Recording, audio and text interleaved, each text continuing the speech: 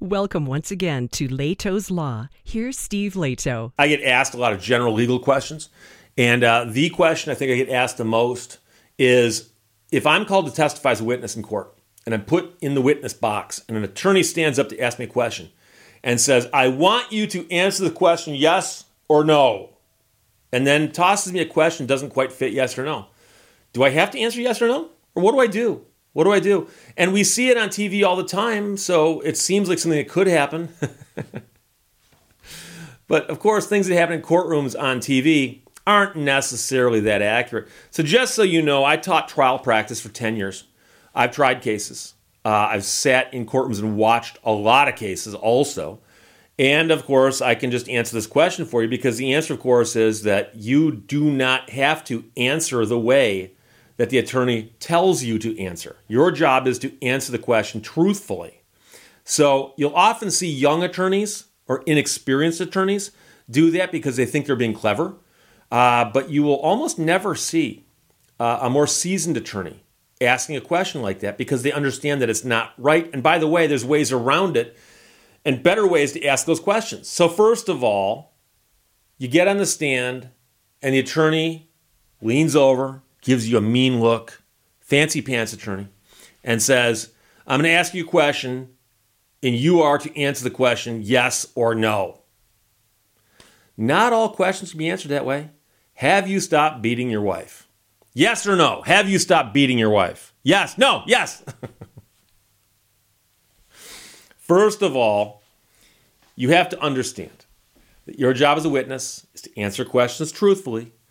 They ask questions, you give the answers. But the judge is in charge of what happens in the courtroom. Okay, so that's the first thing you have to understand. But since your job is to answer questions, the person asking you the question can't tell you how to answer the question. Yes or no? What if I said, I want you to answer the question in German?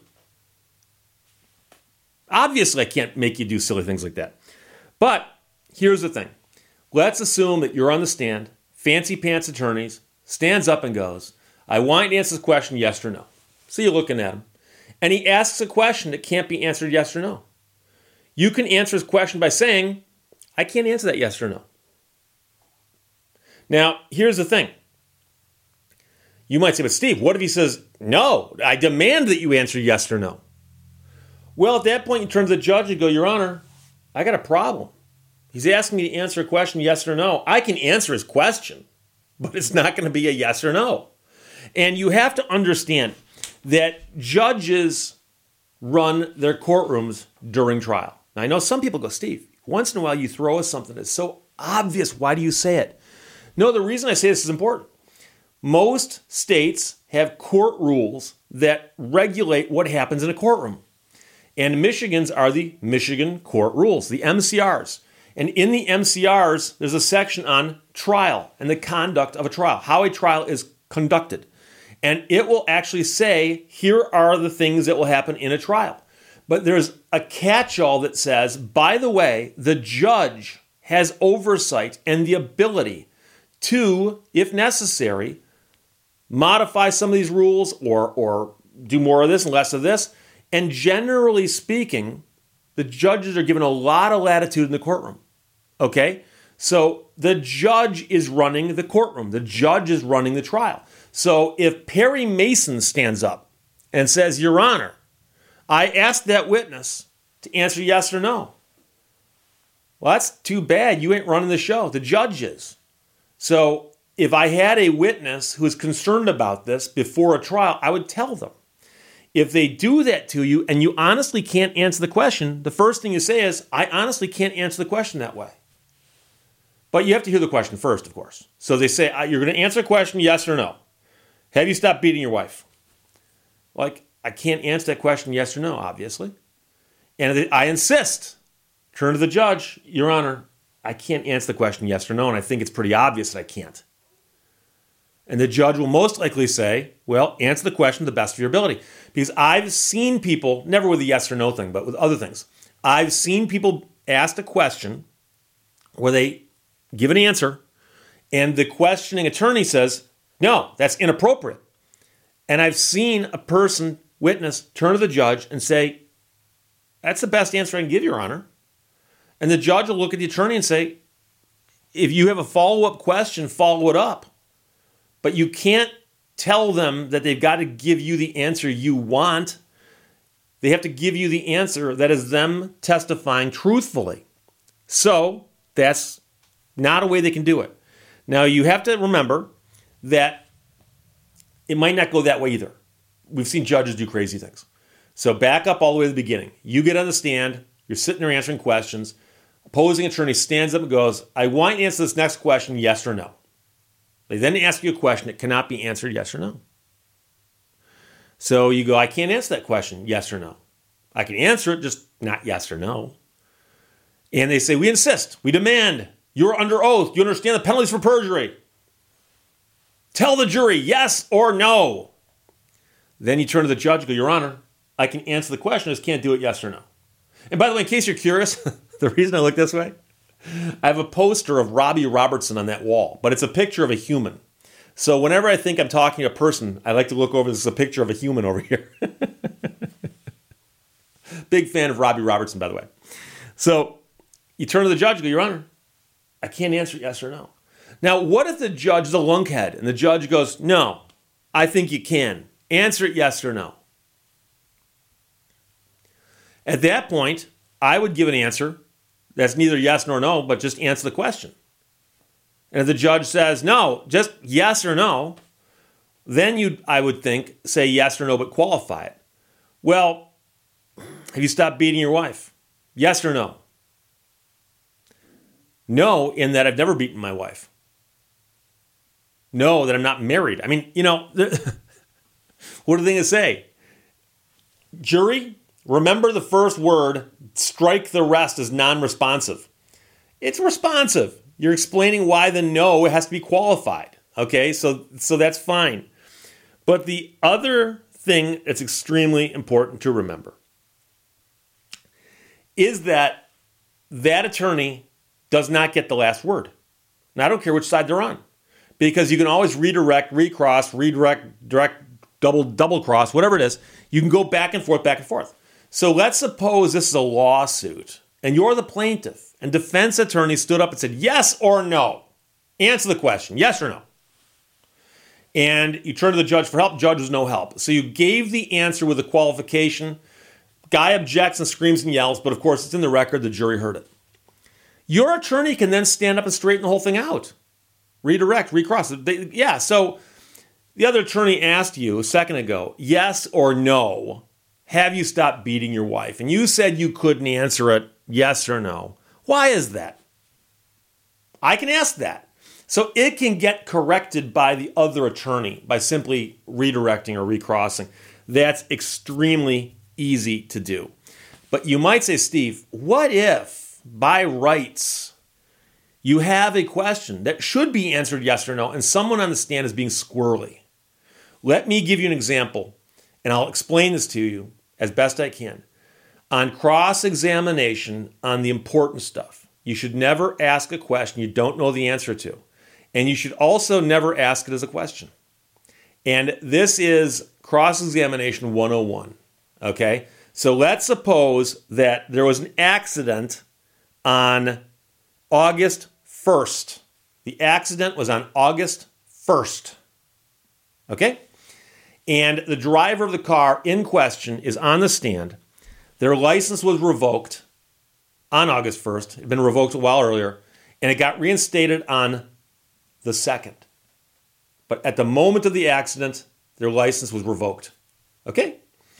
So I can ask as an attorney, I won't say yes or no, but some people will be tempted to go, yes or no, your license was revoked at the time of the accident, wasn't it?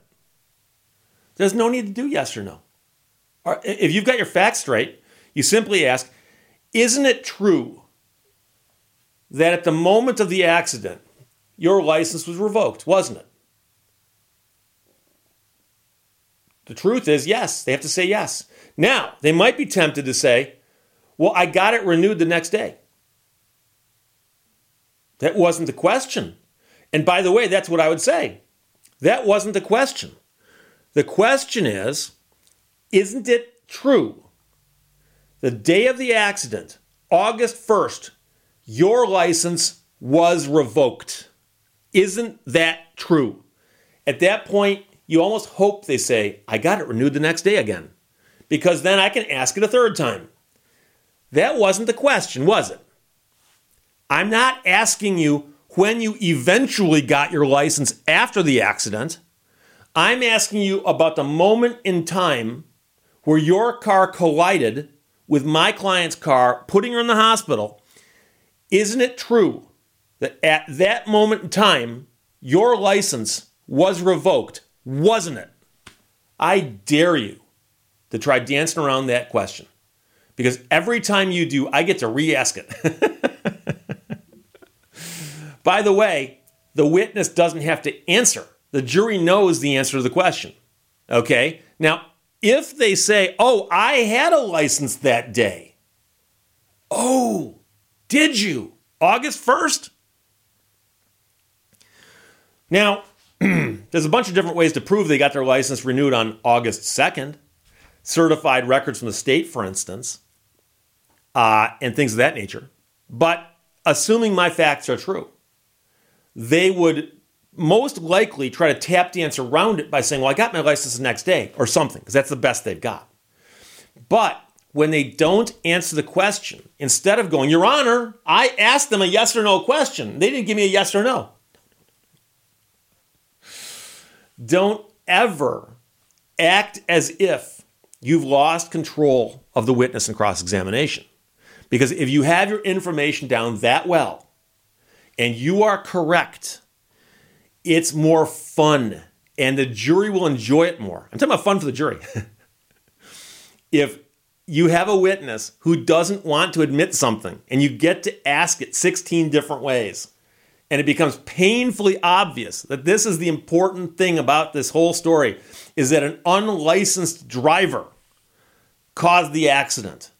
That sounds much more compelling than a driver. An unlicensed driver. And you can bet that phrase, unlicensed driver, is going to be like the headline of my closing argument.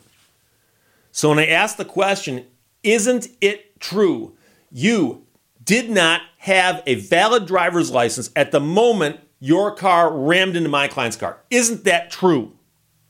I got it renewed the next day. Or they took it away by mistake. Or it's not the question I asked, is it? The question I asked was, and I get to ask it again.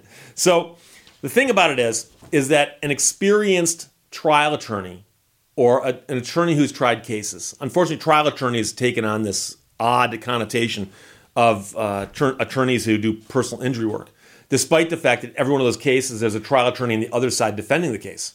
But an experienced attorney who knows how to try a case won't start by saying, yes or no, I'm going to ask you a question. They'll simply ask you a question where the correct answer is yes or no. It'll be painfully obvious from the way the question is posed. And if you don't answer it yes or no, that's going to be to your detriment. Trust me. Trust me.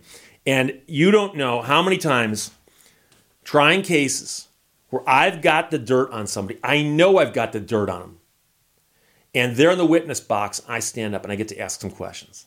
And it's going to be fun. And when I get a combative witness who doesn't want to admit what is true and I can prove through other means, it's more fun for me and the jury if you try to dodge those questions by answering something other than yes or no. So I will ask that question, like I said, 3 different ways, and I'll get the answer eventually, and the jury will have it imprinted in their minds on such a level. Oh, that person wasn't licensed. That's why the attorney asked that question and kept trying to get that answer. And he finally got the answer he wanted. And no, I'm not looking for an answer. I am stating the conclusion with my question. And I'm just simply phrasing it as a question. And yes, that is exactly how I do cross-examinations. I've actually had people, when I mention these kinds of concepts before, go, Steve, that's not fair. You're kind of like cheating, aren't you? No. Direct examination of somebody, you ask questions and they answer questions. Cross-examination, you are allowed to ask, and in fact, you're encouraged to do so by those who teach trial practice, to ask closed-ended questions which means that the question itself tells you what the answer is, and the best you can do is either agree or disagree. But if you disagree with somebody who knows what they're talking about, it's going to get worse for you. So, getting back to my example, isn't it true that on August 1st, your license was revoked?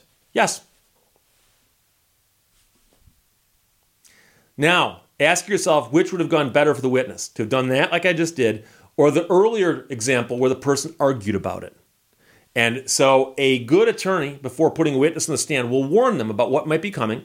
They'll probably know, and explain to them the best thing you can do is keep your answers short, keep them simple. Don't get fired up, don't get argumentative.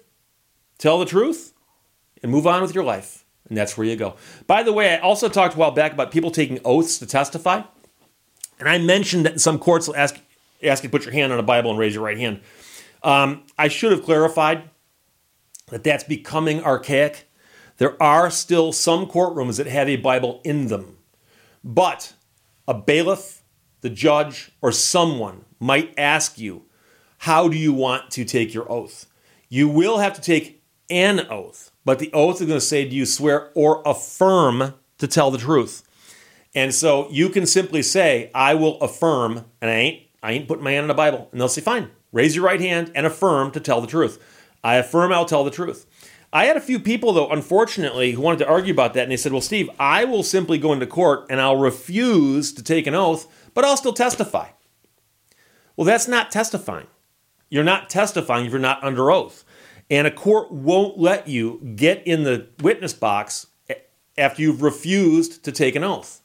So you can refuse to take an oath on a Bible, but you're going to have to affirm that you're going to tell the truth. And if you refuse to affirm to tell the truth, then you'll be held in contempt. I'm just letting you know. So the court will say, you don't have to swear on a Bible. You don't have to swear on anything. But you do have to raise your right hand and affirm to tell the truth. Now, I've had people say, Steve, why would raising your right hand and affirming to tell the truth make you more likely to tell the truth? I don't know that it does. I think with many people it does. I think many people have a personal conviction where if they've promised to do something, they'll do it. But that's not true of everybody. But I can tell you that in many places, once you've affirmed to tell the truth, if you don't, that'd be perjury.